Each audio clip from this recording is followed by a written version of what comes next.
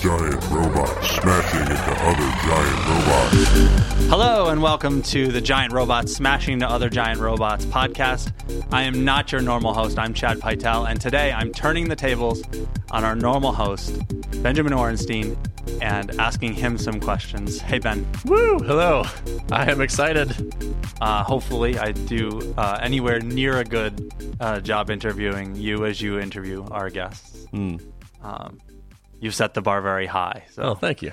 This is a nice podcast for me because it required no prep time for the first in like 84 podcasts. Yeah. Well, speaking of which, so what do you do to prep for the podcast? I try to show up knowing a decent amount about the guest already. So when I'm asking questions, it's rarely to sort of gather general biographical data. It's more like, I think there's probably an interesting answer here. I think it makes the guest feel a little flattered as well. And it's like nice to have a familiarity with their work. So I start by Googling them. If they have a Twitter feed, I check out what they've been talking about for the last few weeks. I look if they're active on GitHub, if they're a programmer type. If they have been blogging, I try to read at least a handful of their last blog posts. Pretty much anything they've published on the internet, I want to at least have passing familiarity with. Some people have talks online, which is great too, because I'll sort of skim that and see what they're into and what their presenting style is like. I think is it James Lipton, the guy? Inside the he Actors says Studio? that you never ask a question you don't already know the answer to when doing interviews. That's one of his techniques. That could also have been a parody of him that I'm just remembering. That could be. I definitely am sometimes I ask questions to which I don't know the answer. But I sometimes am asking leading questions because I think the answer is going to be cool. Right. So we're sticking on the podcast for a little while. You participate somewhat in the scheduling and all that stuff. Other people do that. Other people do the recording and the editing, and you participate in that process. But you really are focused on the interviewing. And how does that feel? I like it. I'm happy to be the dumb talent that doesn't really know how the rest of the thing works. I remember you approached me back when we started this because you were like, we're thinking about starting a podcast. We think you might be good at hosting it. What do you think? And at first, to me, I thought that meant I was going to be like tracking down guests and doing the editing and all that. And I was kind of not that psyched about that idea. And you're like, no, you just show up and record it. And I was like, oh, okay, yeah, that I'm into. Yeah. So the additional work is not as much doesn't interest me as much. I like talking to the guests. Yeah. So I feel okay being disconnected from it. And everyone else does a good job. Like we've always outsourced that or delegated that to people that know what they're doing. So I'm okay with it. Totally. Yeah. Except for when you were producing it. That was a little bit of a mess. It was very iffy. We needed adult supervision, but fortunately we hired somebody after a while. Right. Maybe that's all we'll talk about the podcast. Maybe it is. Maybe. Maybe I'll force us back there. Yeah. I'm the guest now. I can control the flow. So how did you get started with programming? Take us back to a young Benjamin Orenstein. Yeah. I had fooled around with like Gorilla.base, like the QBasic programs and really, really simple stuff. But I got my real start when I was a senior in high school. So I had moved during high school, and for whatever reason, the classes I had taken in my previous school put me more or less a year ahead of my peers at my new school, just by sort of happenstance. And so I reached my senior year, and I'd actually finished all of my requirements to graduate. And so I had a guidance counselor suggest that I do what was called, or what I think still is called, dual enrollment. So I actually went to UMass Lowell for a year as my senior year of college, senior year of high school, doing a full course load there. And I had an incredible professor, Dr. James Canning, who ran the like Computing 101 course, which is like, this is your first CS, computer science course. And I really liked him because like I had never been an amazing student. I'd never been like a particularly motivated student. And I went into his class and sat down, and there were 300 people in the lecture hall. And he said, this is one of the hardest classes on campus. He said, about 70 of you will finish this class. I'm probably going to lose about 100 of you after this lecture alone. And I give out at most 1 or 2 A's per semester. So if you are not ready to work hard, and you're one of those people that hates not getting A's, this is a terrible class for you. And indeed, like 50 people dropped after that lecture. But I was like totally motivated by that. And so he handed out on the first day a stack of paper that was 110 programming challenges that went from incredibly basic all the way up to fairly involved. And the class was taught in C. And this that throwdown of like, you probably can't get an A in this course was like more motivating to me than anything I'd ever experienced in my academic career. And so I started tackling the problem sets, and he was an awesome lecturer. And that was like really what showed me that I could love doing this thing. Now you realize it will be a perfect ending in the story if you then went on to get an A in the class. I actually did get an A. I did get an A, and one of my proudest moments was we took the first midterm, or the first sort of exam that he gave, and he saw me in the hallway, and he stopped and he shook my hand and said, "You got 100." And I was like, "Yeah!" I was man. And this guy was like my hero. So like the fact that he knew me and recognized that was my test, and like I did well, I was really psyched. So this isn't about me, but I'm learning new things about you. I didn't realize that you did dual enrollment. I did too my senior year, but just for CS. So my school didn't have any CS classes, and so in Massachusetts you had the option if you don't have classes in a subject you want to take, you can dual enroll in order to take them. Okay, and so that's what I did, and took a class in C, Intro to C programming, and the professor again was very inspiring. We called him the human compiler because he could look at a lot of the course was just written on paper. Yep. We didn't do it at computers, and he could had look computers at not been invented when you were computers had not doing been dual invented. It was an amazing course. Yeah. I don't know how they even knew that there would be such things as computers. Sure.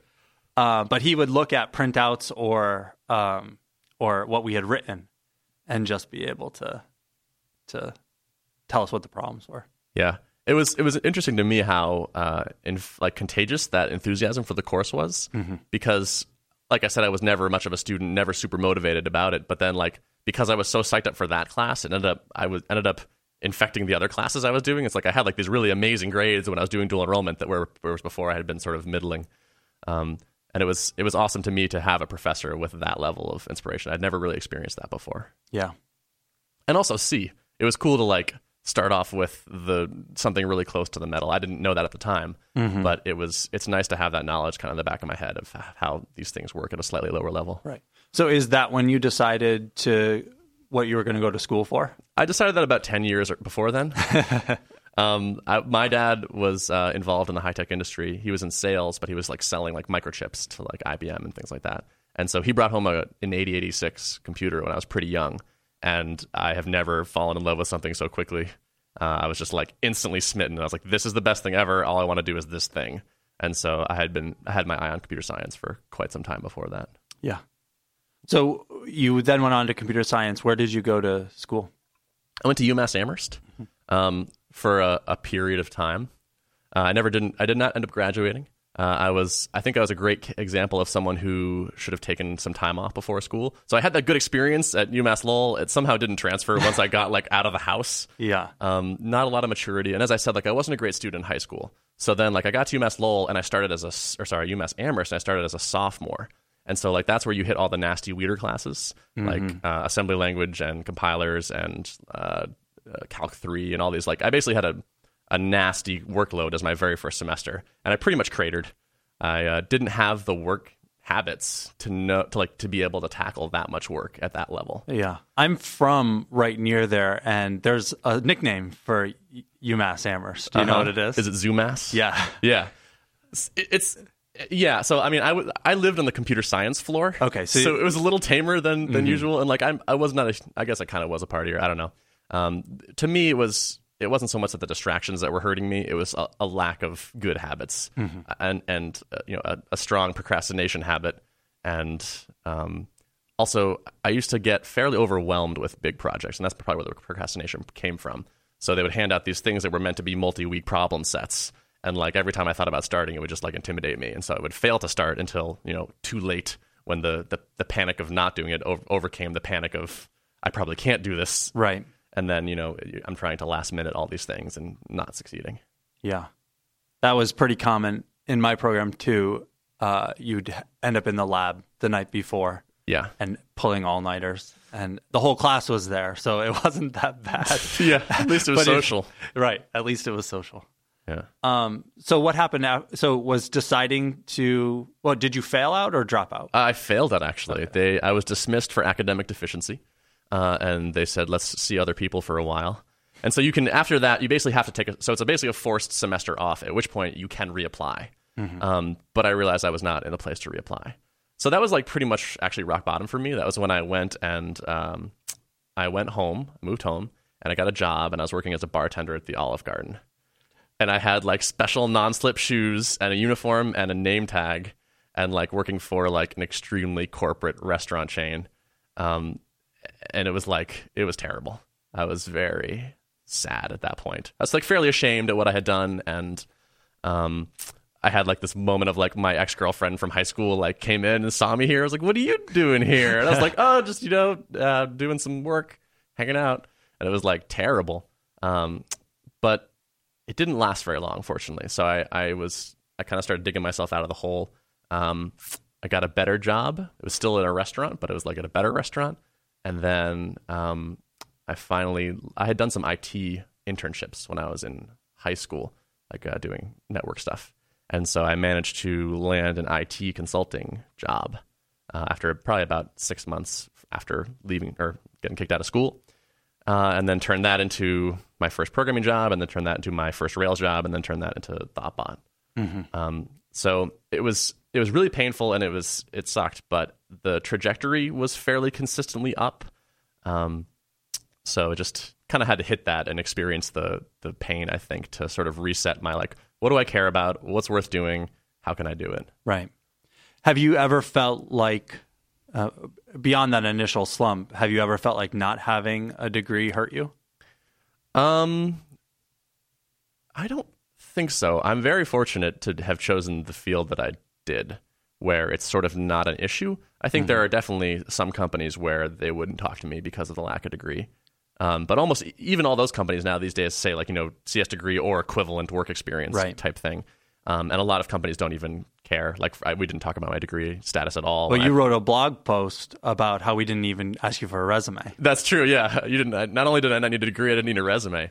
It was personal connections. I had done a Rails Rumble with Dan Croak, and I had a blog with a lot of stuff on it, and a GitHub with some things on it too. It's so easy. It's much harder to get. We don't hire entry-level people. I think if you were trying to get an entry-level job here, just starting out, it'd be very hard. You'd have nothing to show. Right. But for us, it's so easy to look at what people have done or can do. Just say, sit down at this computer and do something. And it's very easy for us to not worry about degrees, not worry about resumes. Yeah, and I think that's actually a strength of our industry. Right. And there are many other industries where the degree becomes proof of competency when it really isn't. Right. So we're lucky in that way, I think. Right. I think that also translates to learning. So my wife is a material scientist. Working at home, she can't do her actual work at home. We don't have a lab in our house with hoods and all this stuff. And so I think we're very fortunate to be able to just crack open the laptop at home and do what you want. Yeah, absolutely. Because I decided I wanted to get into Rails. I was working at a company in this proprietary language, and I was very unhappy. Like I was happy to be writing software at least, but it was very much not the right company or field for me. And I was able to, in my own time, teach myself Rails at home enough that I could sort of be fairly well spoken in an interview enough to land a Rails job that was admittedly entry level, but got me in the door. So we're very lucky in a lot of ways in this field, I think, to be able to have such easy evaluations of our work, and also to be able to do it ourselves and have all the materials we need, learning materials, and also like materials of production are easily available. Yeah. So when did you start in that progression? When did you start doing test-driven development? I had a test-driven epiphany when I was I did fairly quickly go back to taking classes like online or part-time because I was figured out why not to chip away at the degree. And so I was taking a compilers course at UMass Boston this time in my effort to go to every single UMass related institution. And so that class was actually great. I learned a lot. And one of the best things I learned was he made us do, not TDD, but he made us write tests. And so I was writing a compiler, and a compiler is like a pipeline where like you start with a program, and the first thing you do is you parse it out into tokens, and then you combine the token, or you split it out into tokens, you parse it together to figure out what it means, then you generate the code. And so there's this like fairly long involved pipeline with a number of steps. And I remember so distinctly writing these tests because we had to. We were graded on them, but like thinking like, I don't really get why we're doing this. And then one day I broke something. I changed something fairly early on in the compilation process, probably in the lexer or the tokenizer, and then something way down the pipeline broke, and the test blew up, and I was like, why is this test suddenly failing? And I realized I had this like little error way like further back in the pipeline, and I had this moment of like, oh my god, like this would have been broken for weeks, and it would have tripped me up so badly on something else entirely, and I have no idea how this change got here, or why it suddenly was not working. And I had that moment of like, oh my god, this is the best idea ever. And then I became pretty obsessed with the tests. So when you started learning Rails, then you started with TDD right away? Yes and no. When I was doing my very first applications, no. Right. I knew I wanted tests, but like it still felt too hard to write tests in the beginning. I was still like fiddling with things and seeing what broke. But pretty quickly I knew I wanted to go that way. So I started learning a little bit of testing on that, and then I was fortunate my first Rails job, they had a strong TDD environment. So I learned the same way. It's in fact, the way that we teach Rails is just to focus on Rails and then learn testing. You have too much to learn up front. It's very intimidating. Yeah, absolutely. So I learned the same way. Learned at Thoughtbot, actually, because Thoughtbot had already existed before Rails. So then along that progression, when did you pick up Vim? I actually picked up Vim during that same compilers course. I had a good friend who is like one of those, he doesn't technically have a neck beard, but he's really good in the shell kind of guys. And he was a heavy Vim user. And his name is Stu Powers. And he was like, you should try out Vim. And I was like, I don't know. I got this Eclipse thing over here, and like it does all this stuff for me. And he was like, just try out Vim. And so I did, and I started with Vim Tutor. And I was hooked in like 10 minutes. It was like, the mnemonics make so much sense. Like it's a language for editing text, and there's verbs and there's nouns, and like I get it. And every time I learned like a new thing, it just like fit so nicely into the existing framework. And like it just felt, I remember being very impressed at how good the design was. Like I felt like I just kept having these moments of like, the people who wrote this are so smart. This makes so much sense. I totally am I can be in their minds and understand why they chose, D for this and C for that. And I like, it was a great moment. Yeah. So I switched from Eclipse to Vim during that course. And, it was, of course, a little bit painful at first, but then pretty quickly it was like, okay, this is awesome. Right.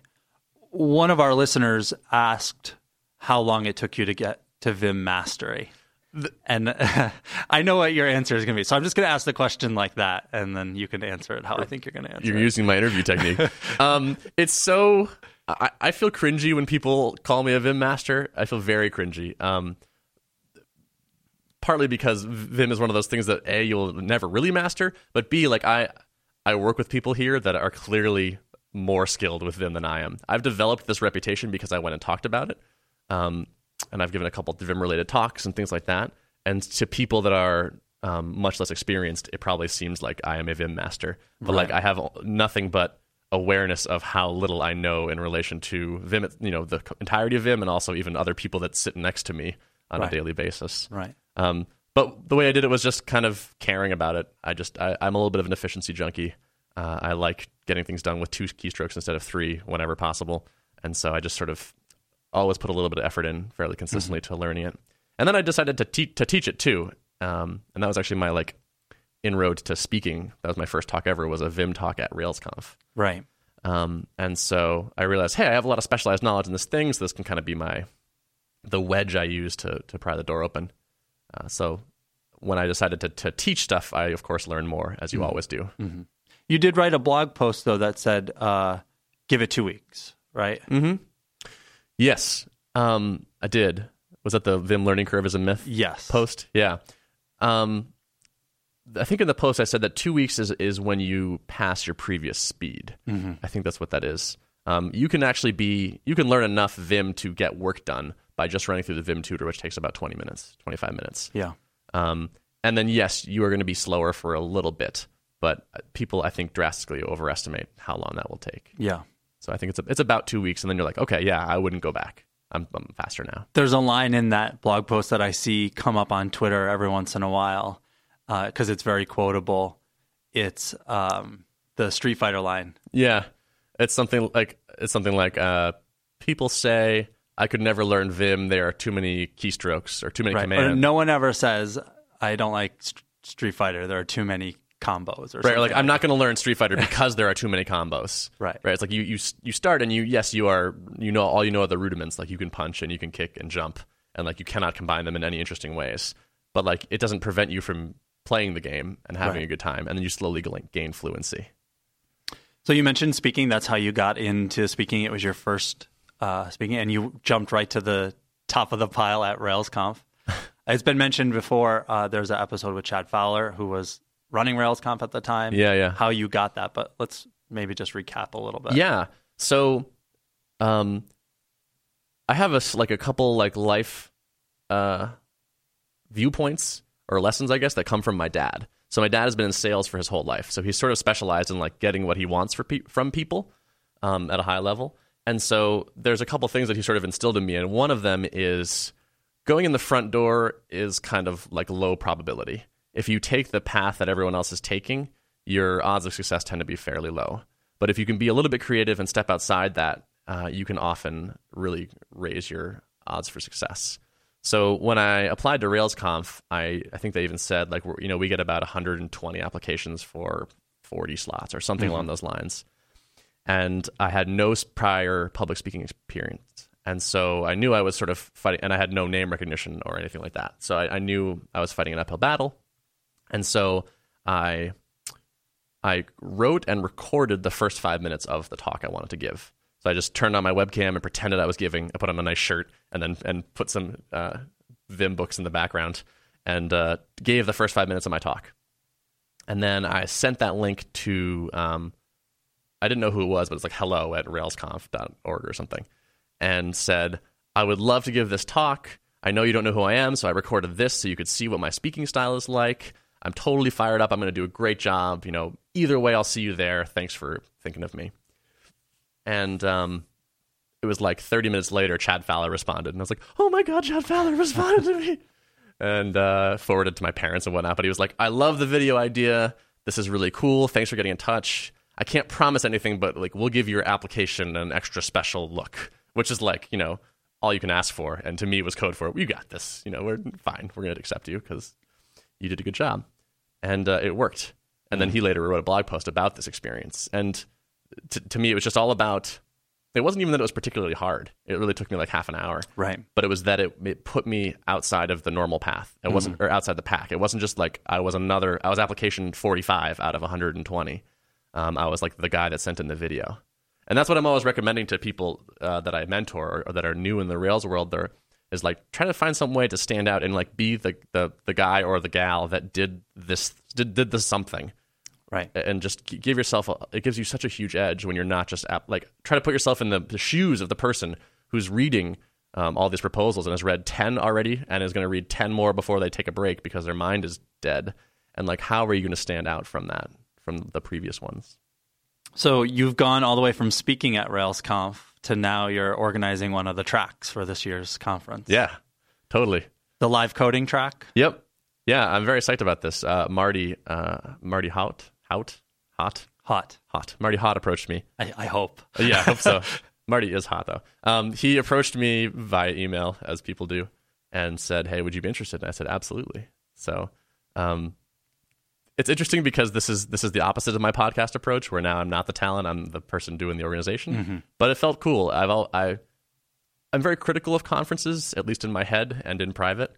They often make choices that I disagree with, and I'm fairly I set a high bar for speaking quality and ability and all that, and I'm always of course nice to people and in public, but in my head sometimes I get a little judgy, and so I thought it was a nice opportunity to try to affect the outcome of a conference. Right.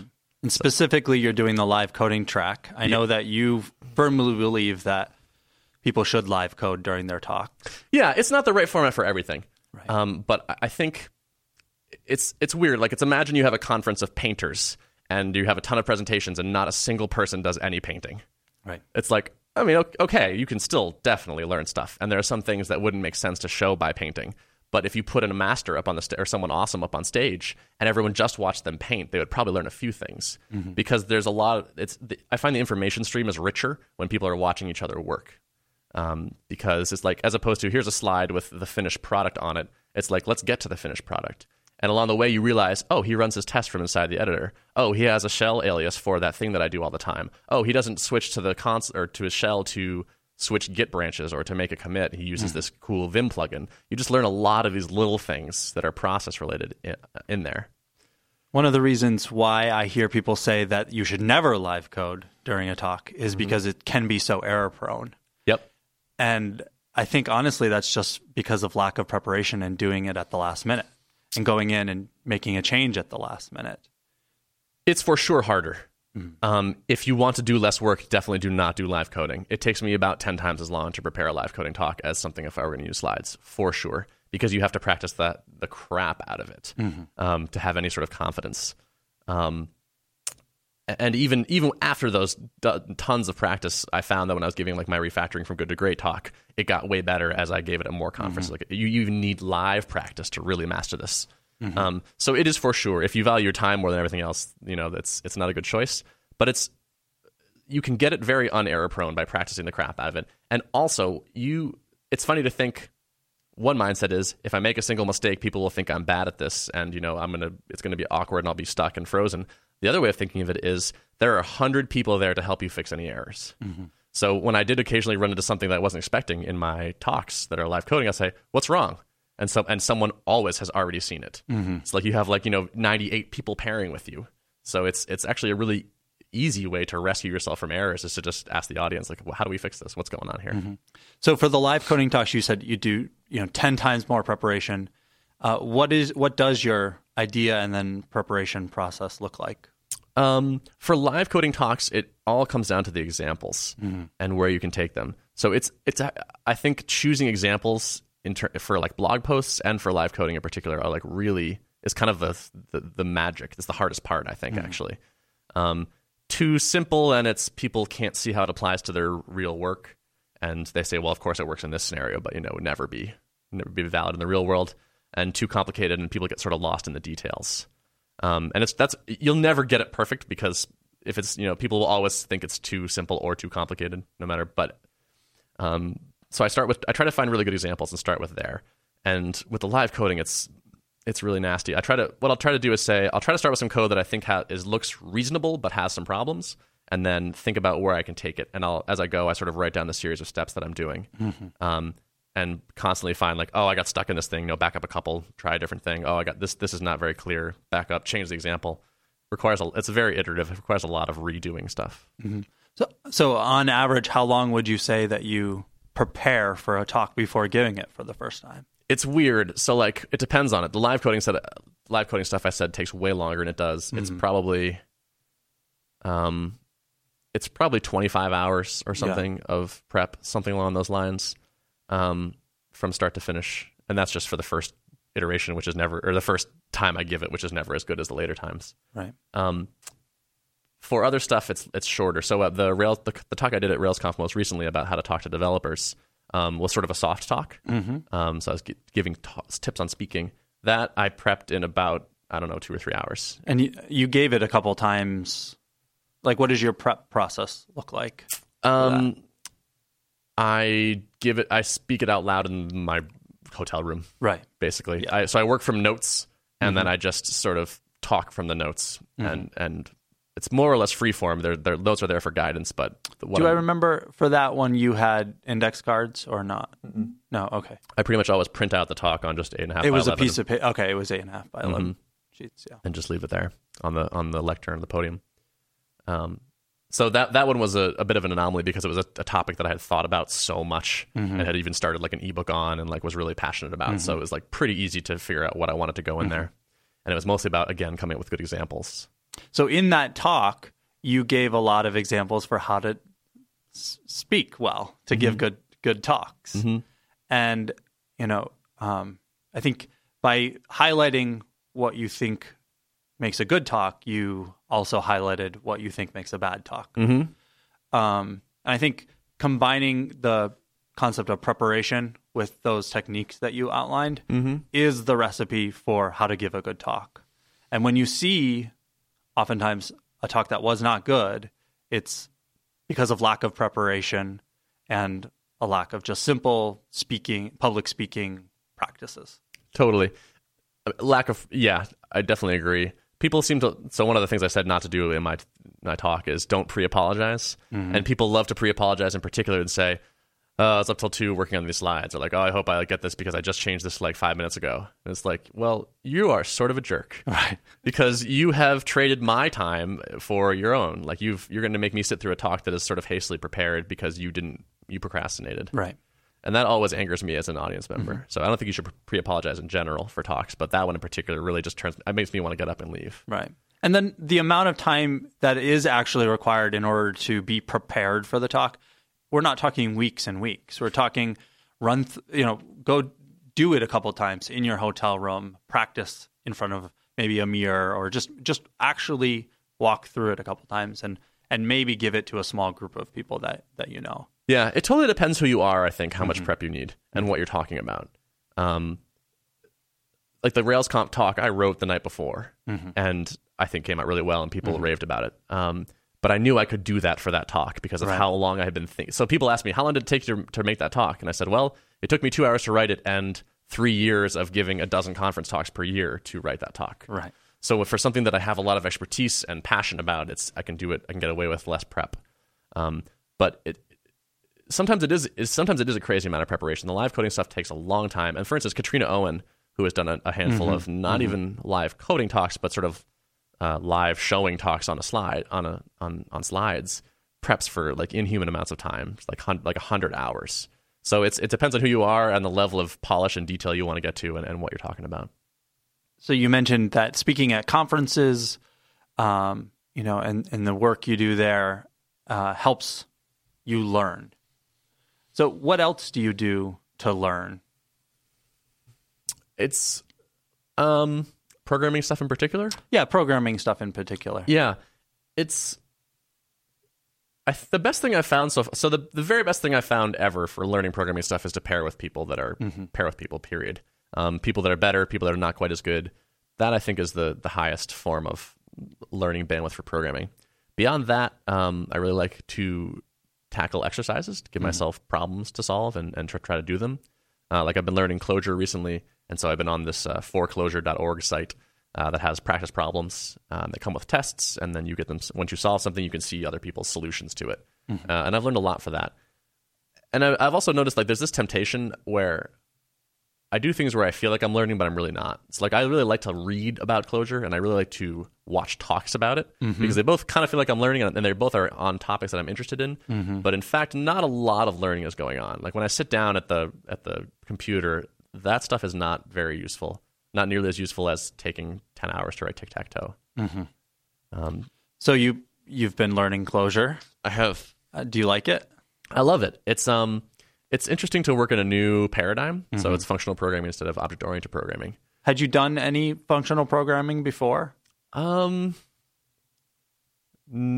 I don't think so. I had done a little bit of Scheme in school, but that was about it. And so we had like a functional programming week, I guess, in that class. But this is new for me, and that's what I love. Like I'm a bit of a new addict. Like I need to change directions or things every so often, and so being able to step into a new world where like all the stuff gets thrown out is like, ooh, cool, yeah, let's try this. Yeah. One of the listeners asked why there's been nothing on the blog yet about Clojure. That's a good question. I assume by the blog he means our blog. Yeah. That would probably be okay, right? We could do that. Yeah. It's weird. Ruby is such the lingua franca of Thoughtbot that it feels almost weird to bring in Clojure. Yeah. But I guess I haven't really gotten any pushback from anybody. Like everyone's kind of down with learning it. I think it'd be good if there's any reason why it probably feels weird. It's because we're not doing professional work in it. Yeah, and that's almost everything that is on the blog, even if it's somewhat academic, comes from something that we hit upon or discovered in our work. Yeah. Yeah, I think that's an interesting idea. I definitely learn a lot by writing blog posts on things. So I think I could add that to my queue. And we often say that, people say, we say, start a blog. If you're learning, start a blog. It's a great way to build reputation and just learn. And people say, oh, well, but I just learned this. It's, and we tell them, doesn't matter. Yeah. Someone's 1 week behind you. Exactly. Yeah. I have this secret plan. I'll disclose my secret plan here. Yes. My secret plan is to make it so that we can use Clojure professionally someday. I think there are some things about functional programming and Clojure in particular that solve pain points that we've had in the object-oriented world. And I think it may actually be the future. And so I kind of want to sneak it in here somehow. And so I think maybe blogging is probably a good way to add it to that list. Yeah. I mean, I say it all the time that, we were very fortunate to enjoy Ruby, enjoy Rails, switch to it very early on, and have it then become very popular. And we don't want to miss the next thing. Yeah, absolutely. And if that next thing is Clojure, so be it. And that, by the way, is a great part about being here, is that there's, in everything, not even just programming language choice, I feel like we have a pretty healthy willingness to try new things and to change. And I like that a lot as someone that's sort of addicted to change. There's very little pushback, like, well, this is how we do it now, and so that's how we do it. Right. And when I hear that, I try to get rid of it. Yeah, absolutely. I don't know how secret this is, but I've said that I think this year we will do one major project that is not Ruby. I don't know what it will be, but it wouldn't surprise me if it's not Ruby. Yeah, cool. And hopefully, and that will be because we're choosing it for the right reasons, not just to use something new. Yeah, it's interesting balancing act that I was talking to Joe about this, where you have to kind of always be trying new things, but you also have to balance that against, like, we charge for our time. Right. And so, not only do we charge for our time, but we charge as expert. Like, we've gotten ourselves into a position where when people work with Thoughtbot, they expect expertise. For sure.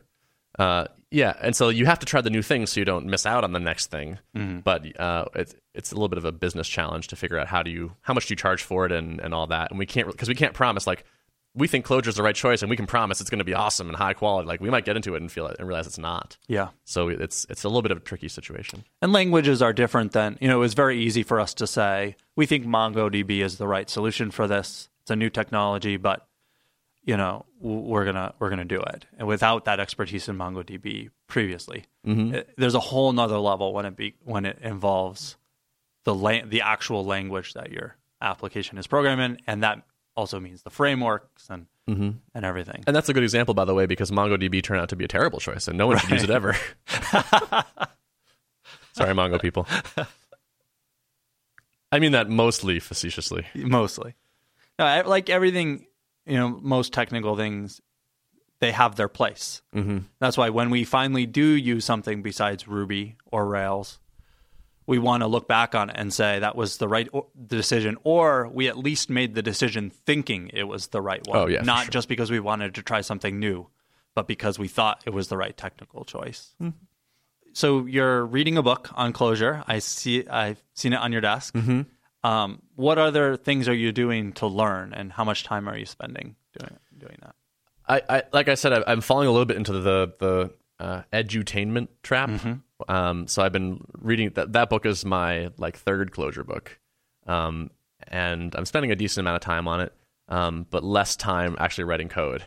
And so I think I need to course correct on that. I read and watched fairly liberally, and then started to go write tic-tac-toe, which is playing tic-tac-toe against an AI opponent. And even just getting how do I represent the board? How do I detect when the board is in a winning condition? How do I make moves? Things like that. All the simple questions took me a long, long time. And so I need to totally flip what I'm doing, where a little bit of code and a lot of reading needs to be the opposite of that, for sure.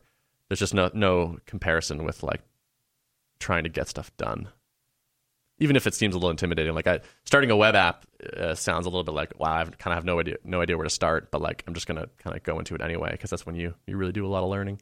It strikes me that you're very into self-improvement and being better, not only in the work you do, but sort of in your life. you were talking at lunch the other day about this fitness thing you're doing, or this health thing that you're going to be doing. Oh yeah. And that, it seems along those same lines. So for those who weren't at lunch with us, there's only a few people that weren't at lunch with us, but just for those people, I'll explain it. So I purchased this thing through a company called Wellness FX, where you go to their site and then they give you a lab order and you go get your blood drawn. And then they basically run a battery of tests on it, and then the test results get sent to Wellness FX, and they feed them into a nice-looking web app. And then for all those things, they tell you, like, okay, your whatever level is here, it really should be here, and whatnot. And I also purchased like a consult with a nutritionist, so like they sort of help you interpret the results. And it's kind of just like an interesting way to get some data points on like where your body is at that you can't necessarily guess. And like I've heard there's interesting stories, like someone like, I didn't realize I was not getting nearly enough vitamin E, and so I like took a ton of it for a while, and now I feel like a new person, and like it's intriguing to me to like, I wonder if I have like some weird thing that like I have a major mineral deficiency and I have no idea, and if I just started taking zinc, I would program 2 times as fast and maybe switch to Emacs or something. So is it about fixing problems, or is it about just becoming better? Or maybe both. I guess it's both. For me, for this thing in particular, I'm mostly worried about something that's really wrong. Okay. Like I think I eat decently well. I get a decent amount of exercise, but maybe I'm totally wrong on those evaluations. And in fact, I eat terribly and need way more exercise. And these numbers will make that clear. So I'd rather, it's sort of just an early detection system to me right now before something bad happens and I blow up in some way. You did a lot of traveling last year for both conferences and I guess pleasure. Yeah. You like to travel, right? It's really funny. So, so I'm single, and so I go on OkCupid, and I look at people's profiles, and there's like, if there's one common word that spans every single profile, it's like travel. It's like this love of travel. Apparently, it's like the cool thing to say. You like traveling. Isn't it like studies show that that's what you should say in your dating profile or something like that? Probably. I mean, I think everyone thinks that. In fact, it conveys no information because everyone says it, so it conveys nothing. But I think I'm going to actually be the first person on OkCupid to say I'm sick of traveling. Right. So like last year, I just burnt myself out a little bit too much. I had some things where I would like be in Europe and then back, and then 2 weeks later, I'm like back in Europe somewhere else, and it was amazing for a while. And the fact that I could do this on like while doing conference speaking was awesome, and I really enjoyed the heck out of it for a while. And then just kind of solo travel in particular, like solo international travel on long haul flights, like just I'm super extroverted, and so like being alone for like 9 days or 8 days just like got to sort of to get to me. And I realized I wasn't having fun doing it anymore, so I basically sort of canceled the next couple of appearances I had, and then have been turning things down recently. And so I think I will return to the circuit eventually because I really enjoy it. But I need to do it in a sustainable way. So what you need to do is keep it in your OkCupid profile that you love to travel, and then become not single, and then you'll have someone to travel with. That's kind of the plan, actually. That's the secret plan, is like, if I'm traveling with people, I'm totally happy. It doesn't even have to be like a significant other. Just even a friend makes it like, to me, 10 times as good. But like I think the thing that really did it for me was like 10 days in Australia after like a massive flight. And like it was really amazing and fulfilling and interesting, but like I just got to the point where I was like basically depressed on vacation. And I was like, something is wrong here. It's like I don't even want to leave my hotel and I'm in Sydney, and like this is silly. So I need to figure out what's going on. So is that why you have roommates? Yeah, actually. Yeah, it is. Empty houses do not appeal to me. And I get why some people want that, but it's not my style. Except you want your own hotel room. That is true. Yeah, that's true. We had a trip scheduled where you and I were supposed to room together. And I got to the hotel, I was just like, no, I want my own room, damn it. I'm an adult and I want it or something. Yeah. Yeah, I don't know. Just well, it's funny because I was feeling the same way. So on the flight there, I was like, we don't need to stay in the same room. It's fine. Yeah. And then I landed. You had gotten there a little bit before me, and there was an email from you saying, I got my own room. And you were like, cool. Yeah. And to me, it's like, hotel rooms are small. And like, it's like you're sharing a bedroom. It's as opposed to like sharing an apartment where you have your own private space. Very intimate. It's very intimate. And like, it's like, I'm sharing a hotel room with my boss for like 3 days. I was like, I'm just going to, not do that. And I'm glad I did. It's very fun to stay in a hotel room with me, Ben. I'm sure it out. is. It's nothing personal. No, and I knew that, and because I was feeling similarly, it all worked out. And I think that separation between work and life and being alone and with people, like, it seems like to me, like you mentioned, you state these things about yourself. It seems like you have an understanding about who you are. And you're not afraid to sort of live that. Yeah, and hopefully I'm right about these things. And when you're wrong, you adjust, right? Yeah, I think travel so. a bunch, and then you got tired of it, and now you're not. That's true. Yeah, I think it's the reason I say that is because I think self-awareness is the hardest kind of awareness.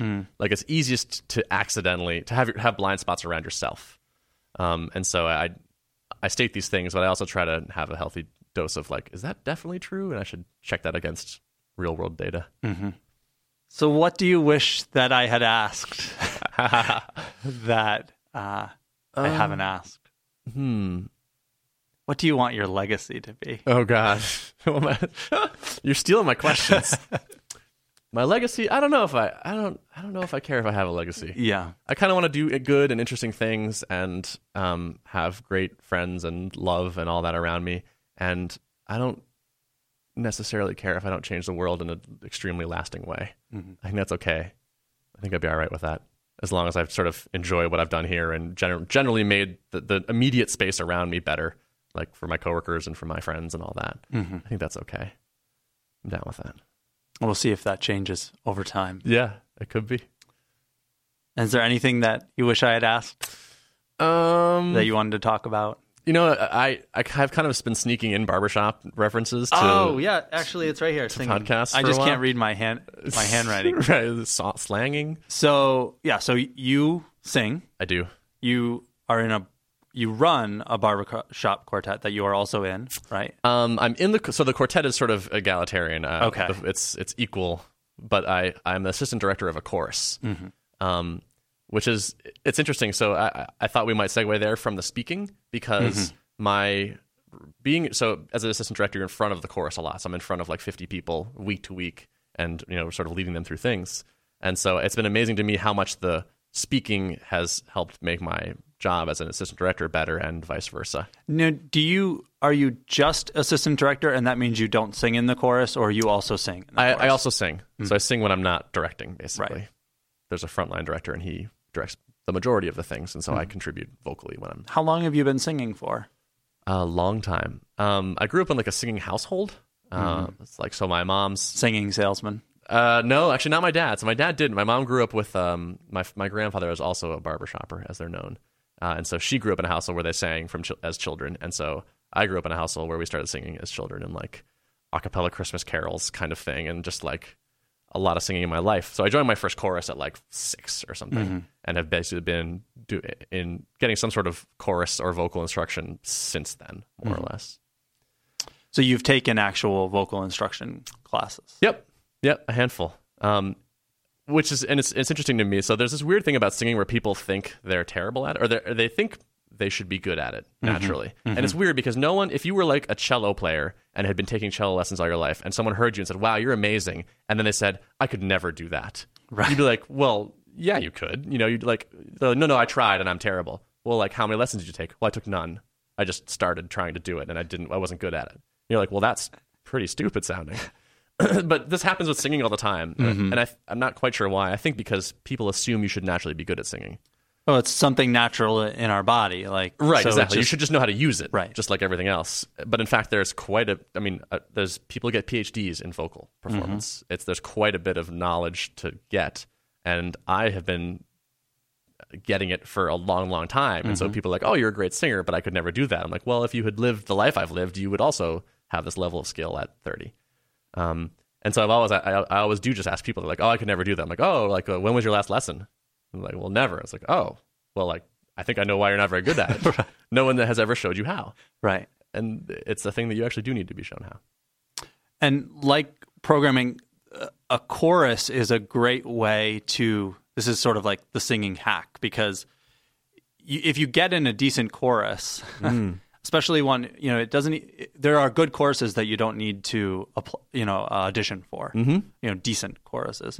You get in, and you're going to be surrounded by people. You're gonna be able to sing in a group, and it's going to sound amazingly good to you. But then you'll learn to read music faster, get better at singing the songs that you're singing, which then makes it easier to sing the next song where the director hands out the new song.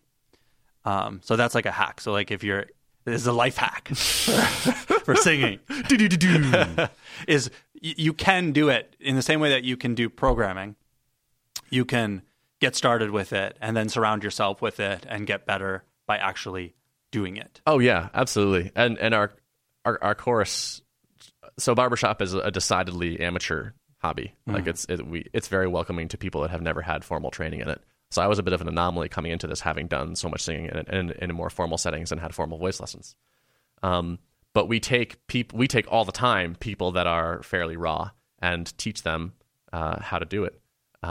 And like I'll actually teach like one-on-one voice lessons. I'll pull guys out of the chorus and like take them out into a room and like just do a quick like 30-minute session with them. And we also teach a lot as they're on the risers.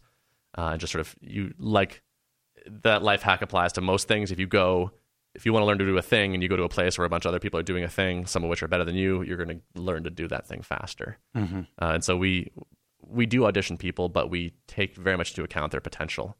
And we realize that when people do enter the chorus and come regularly, they learn a lot and they become better over time. It's interesting to me, just going back for 1 second to this like idea of people not learning to sing, where there's so many people that have had a scarring experience at an early age when it comes to singing.